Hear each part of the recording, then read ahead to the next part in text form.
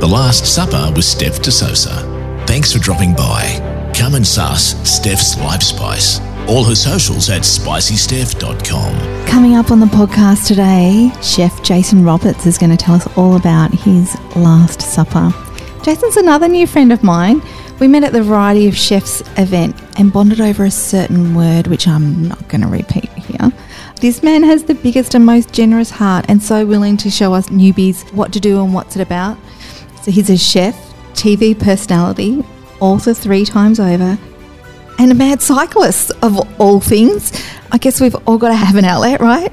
An all-round just really good guy. Is this a 5-headed iTunes podcast? If so, leave a review. If not, fuck you. Jason, thank you for coming along to the Last Supper podcast.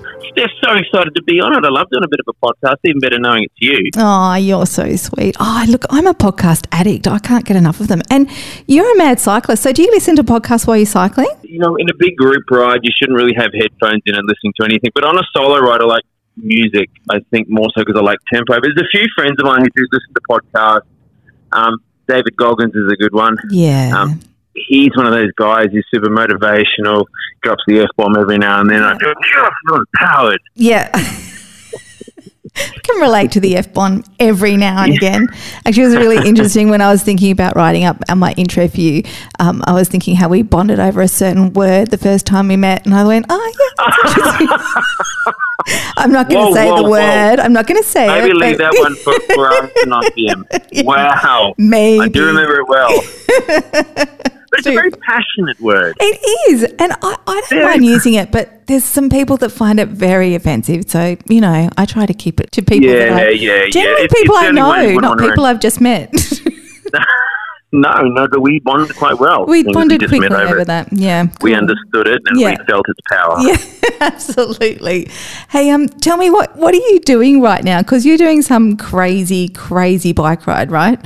Yeah, so currently I'm amidst an 8-day bike ride from Bondi to Brighton, which is down in Melbourne. So it ends up being close to, say, 1,200 kilometres with close to 11,000 metres of climbing. So the first 3 days has been a solid headwind. What we have is a solid community of incredible bike riders, but more importantly, people who are connected to dementia. And unfortunately, dementia is the second largest killer of people in this country, and many people probably wouldn't know about that. No, I didn't know that. It's absolutely crazy. And I think, you know, I just found out 3 weeks that I had dementia in my family, and it was my grandmother in her last couple of years. I mean, she was 93, so she had a very good innings. Yeah. But to think that, you know, I only found out that my auntie was dealing with my grandmother, or helping my grandmother basically, in moments where she would absolutely forget things, but also needed a hand, you know, to go to the toilet. Yeah. It's quite debilitating for any person. You know, the other day, actually, this is crazy about, I mean, you understand social media. Yeah. And a good friend of mine, who I've known for a long time, used to play rugby, I certainly won't mention any names, but he posted something, and he was in the city, and there was an elderly guy, and he was actually just off to the side in the middle of a main street doing a pee in a pot plant sort of thing. Yeah. And he sort of posted this thing, look at this grog over here, taking a pee, probably a drunk. You know, the first thing I thought is, dementia. The guy has dementia. He's scared. He doesn't know where he is. Yeah. It's a horrible, horrible disease. And to think that, you know, that someone goes through that, you know, family members have to deal with that, you know, people really lose their identity. And it's so sad. So I do this ride because I want to be part of creating opportunity potentially for families to get some sort of respite, to help raise money, help raise awareness. And God knows if it was to ever happen to my family, that I would have a support group. And I think that's why, you know, doing the bike rides are really good, because it's about building community. Yeah, absolutely. And bike riders are notorious for being a community, aren't they? Yeah, big time. I mean, we started off, Bondi to Berry started 4 years ago, and I think it was a very small group. You know, but we just did, you know, Bondi to Berry this year, a couple of days ago, it was 150 people had done the ride. And then there's a smaller portion broken up. I think it's about 28, 30 of us who are now riding down to Melbourne. Yeah. But they're all absolutely about community. So, look, for me, it's a fun way to stay fit. Yeah. You know, there is proof out there that, you know, staying fit, eating well, is a deterrent against a lot of lifestyle issues, heart disease, cancer, diabetes, osteoporosis. You know, someone was telling me recently, you know, that there are huge benefits to, you know, doing endurance sports, because of the lactic acid, your brain feeds off lactic acid. And it's a form of energy. And there was these autopsies done on dementia patients years ago, but the brain had shrunk. So, the brain is actually just losing energy. Yeah. I mean, there are a lot of contributing factors, none of which we really can put our finger on and change the process of dementia. It could be sitting dormant in someone's system. It could be hereditary. I guess we're trying to work out whether it's, it's food and exercise related. But educate yourself when it comes to dementia. You want to do it all you can to deter it. Absolutely. There's nothing more horrifying than not being able to know the people that are around you and being so fearful in that situation. I couldn't put it better, Steph. There is a fear, an absolute fear. And the look on someone who has dementia, to look on their face and be completely lost and not know where they are and to be scared. It's like having a child. I mean, it's like having a child. Yeah, child lost. You would do anything you could to give that child as much comfort and support and security. And I think if you don't understand dementia, an elderly person who's going through the same thing that child needs just as much attention and love. So it gives it a whole new meaning, doesn't it? When you think about it like honestly, that as a child. If you can be cognitive of what dementia is and what people are going through, and actually just talk about it. It's not a death sentence. You just need to adjust. Yeah. But the problem is, family members lose their family members before they've actually gone. That's what's sad. Yeah, I think that is the saddest part, isn't it? Just losing that connection with someone, and yet still having to care for them, and yet they can be completely lost, or they can be emotional, they can be violent, or they can be so many different aspects of dementia. And such a huge impact on the people around them. Yeah, I mean, huge communities. I mean, are seriously affected. It's just, the Bondi to Berry is one bike ride I do. I do a lot of bike rides throughout the year. I created a big one in the States called Chef Cycle, which I've been a part of for 6 years. And this year we would have raised close to $9 million to feed hungry kids across America. We've changed the statistics where one in 5 kids was turning up to school without a breakfast. Now it's 1 in 6. In some states, it's even better. That is a lot of dollars, and it takes dollars to change things, doesn't it? It does. Oh my gosh, it does. Once again, back to that word, community. You need communities of people who actually understand what you're doing to get behind, to support. Giving money is one thing, and I tell you what, people are so tired of giving money, and it gets hard to keep giving to charity. There are so many registered charities, but sometimes just giving your time can be enough. And being aware of what's going on around you and your own community. Yeah. And maybe talking you about the problem, right? Yeah. Exactly. You may not have the funds, but maybe you can connect someone who can help. Yeah, so absolutely. That's why, these charities have been huge for me because they've allowed me to connect myself to these incredible communities of just awesome people, and it's uplifting. Yeah, absolutely. And you get to hang with amazing people in the end, don't you? You get to do a good thing, and you get to hang with incredible people, make new friends and develop new relationships. Yeah. Bonus for all around, yeah? Mm-hmm. Yeah. I guess, and then step outside of that, I still cook. I do the occasional pop-up, and I still do a lot of social media work based around different products in the States. So I head back to the States in another 3 weeks. Oh, how long are you going for this time?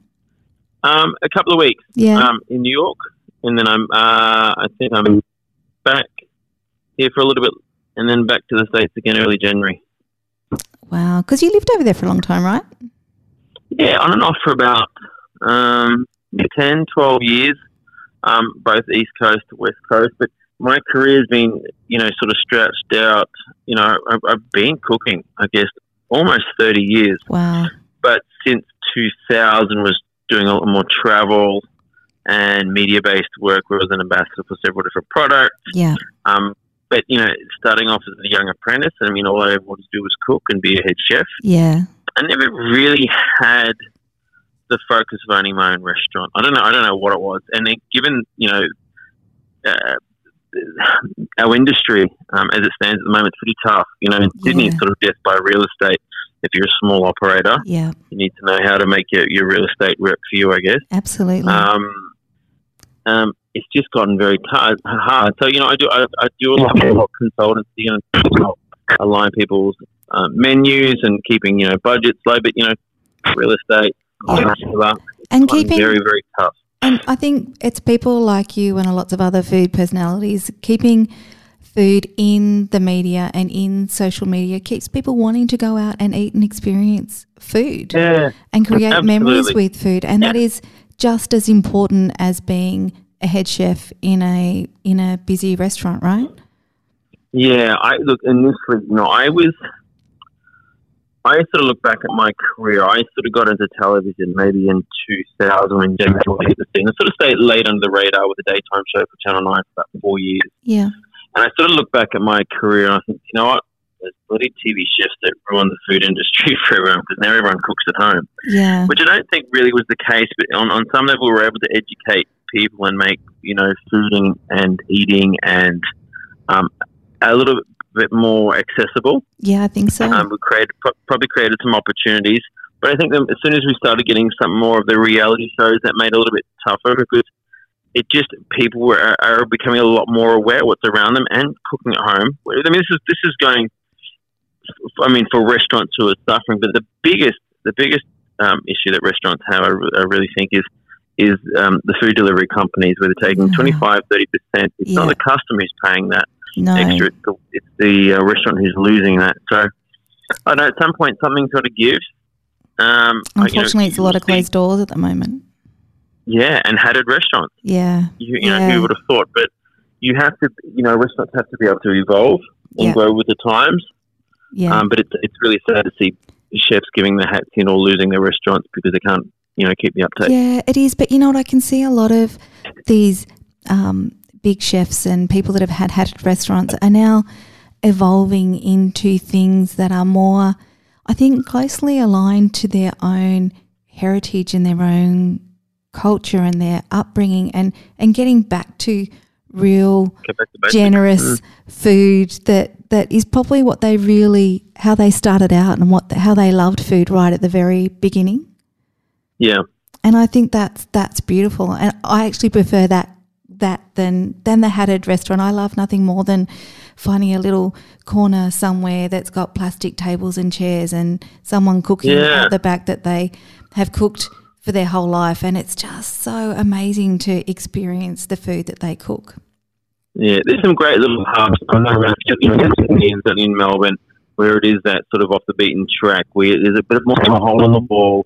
And what I love is food that's super authentic. Yes. To that culture. But I'm constantly on the look for sort of more Turkish food, Middle Eastern, Greek food. Yeah. I love all the Mediterranean food. I'd like simplicity, I guess. Yeah. When I go out for dinner, I guess because of the amount of training I do and writing I do, I like to go out and generally not have a complicated meal. I like a piece of fish and vegetables, and whether the produce really speaks for itself and doesn't have to be overcomplicated. And I don't necessarily like all the new age technique. Yeah. Sous vide is not really my favorite thing. I like a piece of fish that's been roasted. Yeah, in a so steel got some pan. texture. Yeah. Finished. Yeah, texture is everything to me. So. Yeah. So thinking that's the kind of food you like to eat now because for various reasons, health, well-being.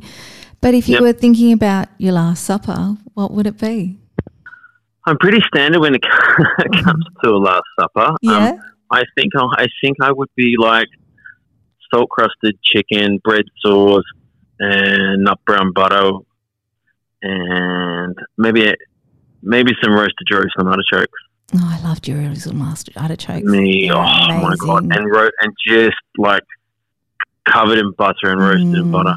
And then when you eat them, like butter's just drooling out of them. So good. So you're just dribbling chicken juice, bread sauce and butter.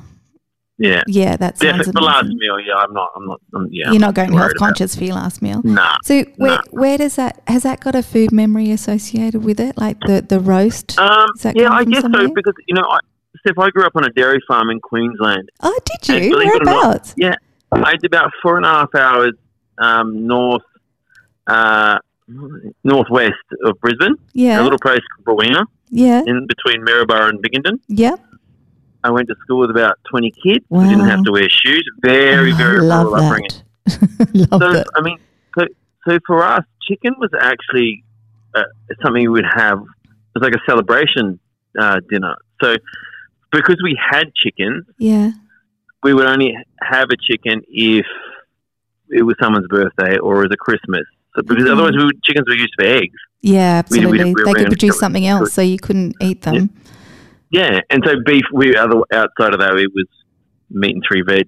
Yeah, okay. You know, the other 6 or 7 nights of the week. So was your mum a good chicken cook? was always seen as Mum was a fantastic cook. Oh, really?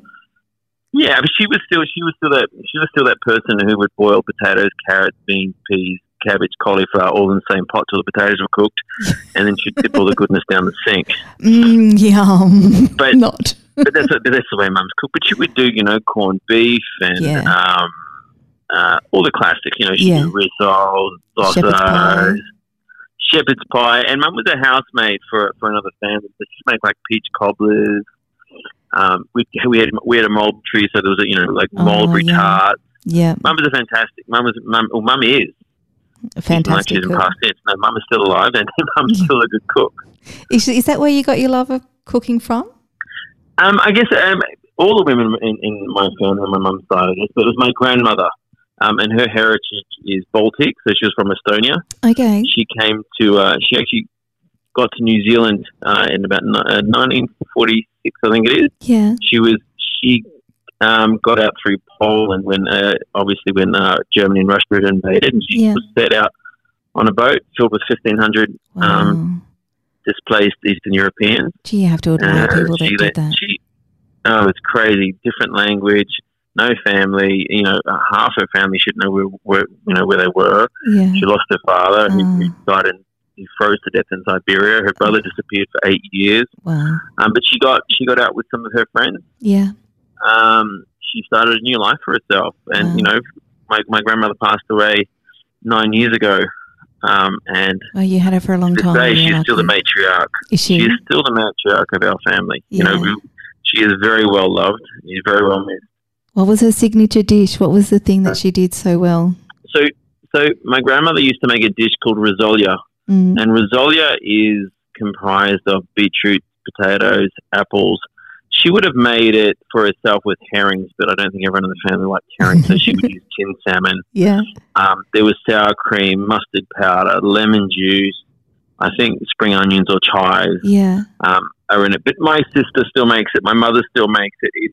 It's a tradition that's still made in our family, and it's known as the pink salad that lives in the old ice cream container. Oh. And it's always better the second day. Always, yeah. And, when I used to have this, my grandma used to have all these containers on a shelf in the corner of her kitchen, and it had there'd be a slice in one and there'd biscuits in another one and something else in another one or whatever. And I just remember her chocolate chip cookies were unbelievable, and I could not replicate them. And she passed away when I was 13, so I don't have any way of getting it from her, the recipe. But you know what? One day I ran out of containers and I had an ice cream container. So I stored the cookies in the ice cream container. The next day I opened that container and ate one of those cookies. Boom. That was the secret. It was in the container. It was the container. It changed the flavour. It was the plastic leaching into them. Bizarre. I know, but there it was. It was unbelievable. What a nostalgic moment to recognise that, but to also be in thought of her at the same time. Oh yeah, it was just beautiful. It was such a lovely moment. So dessert, we do need more of those. We need those memories connected to food, right? To encourage people to cook and to eat well. That's what I love. Yeah. So what's your last supper dessert? Are you a dessert guy? Well, I would tell everyone else no and secretly go and make something. I'm a big fan of caramel, but the condensed milk caramel. Oh, true. So my mum used to make the caramel tart. Yeah. Where she'd boil condensed milk for half hours or cook it in a pressure cooker. Yeah. Was a favourite. Yum. One of my favourites is, I do have a bit of a sweet tooth and I try and steer away from it. But I guess one of my favourite things is the chocolate Eve cake. We used to make it from curd. Yeah. And it's fundamentally you're making a mousse, but you bake half of it. And as it rises, and when you take it out and you invert it, it sinks like a crater in the centre. Yeah. You take half a amount of, so the remaining mousse that you have, you take half that volume in cream, whip that and fold it through the mousse, and then you put it into the crater of the cake. Yeah. And then you let it to cool and you set it. and then you dust it with, Valrhona cocoa powder. Yum. And you cut it, so you have like perfect chocolate mousse and a perfectly baked mousse. It really is. I mean, it's one of my favorite cakes, and there was a recipe that was handed down from Damien Pignolet. That sounds amazing. Many years ago. It's absolutely delicious. I believe they still have it on the menu of Bistro Moncur today. Oh, really? Mm-hmm. I will have to make my way there one day and try it. Will you let me know when you're in Sydney? Maybe I'll join you for a piece of this chocolate cake. That'd be great. We'll do that. It's a date.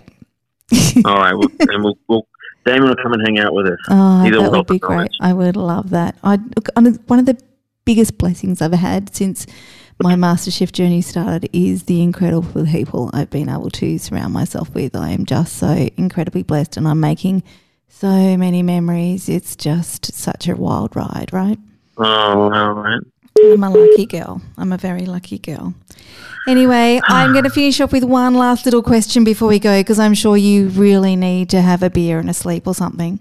I need to get out of these disgustingly wet cycling clothes right now. Okay, so this is probably going to be a bit interesting for you today, this last question, but what I want to know is, what was the last thing you ate? Last thing I ate? Last thing I ate was it was a white, probably Baker's Delight bread roll. Yeah. With roasted chicken. Yeah. And some sort of spicy mayonnaise and lettuce. We've had lunch. We've had lunch stop. We've had probably 3 or 4 stops along the way. And we have caterers on the way, and they're sort of our last meal. And I try not to do a lot of gels and bars on the road, because they tend to back you up, Steph. Oh, do they? And you've got a long way to go, right? Yeah, and I'd rather eat real food. So but the first thing I'm about to eat as soon as I get off this phone will be a tin of cooked tuna. I should, once I've done a big ride like that, it's so important to for me to eat protein. So I'll eat 120 grams of protein. So I'll eat tuna. Yeah. And then I'll have a shower, and then I'll go and actually find something decent to eat. But eating such a big, important part, not necessarily for just filling your hole right now. Yeah. It's for recovery tomorrow. Yeah. So we have another 5 days, and those days could be anywhere from 130 to 180 kilometres. You got to back it up every single day. So you need the fuel to keep going, right?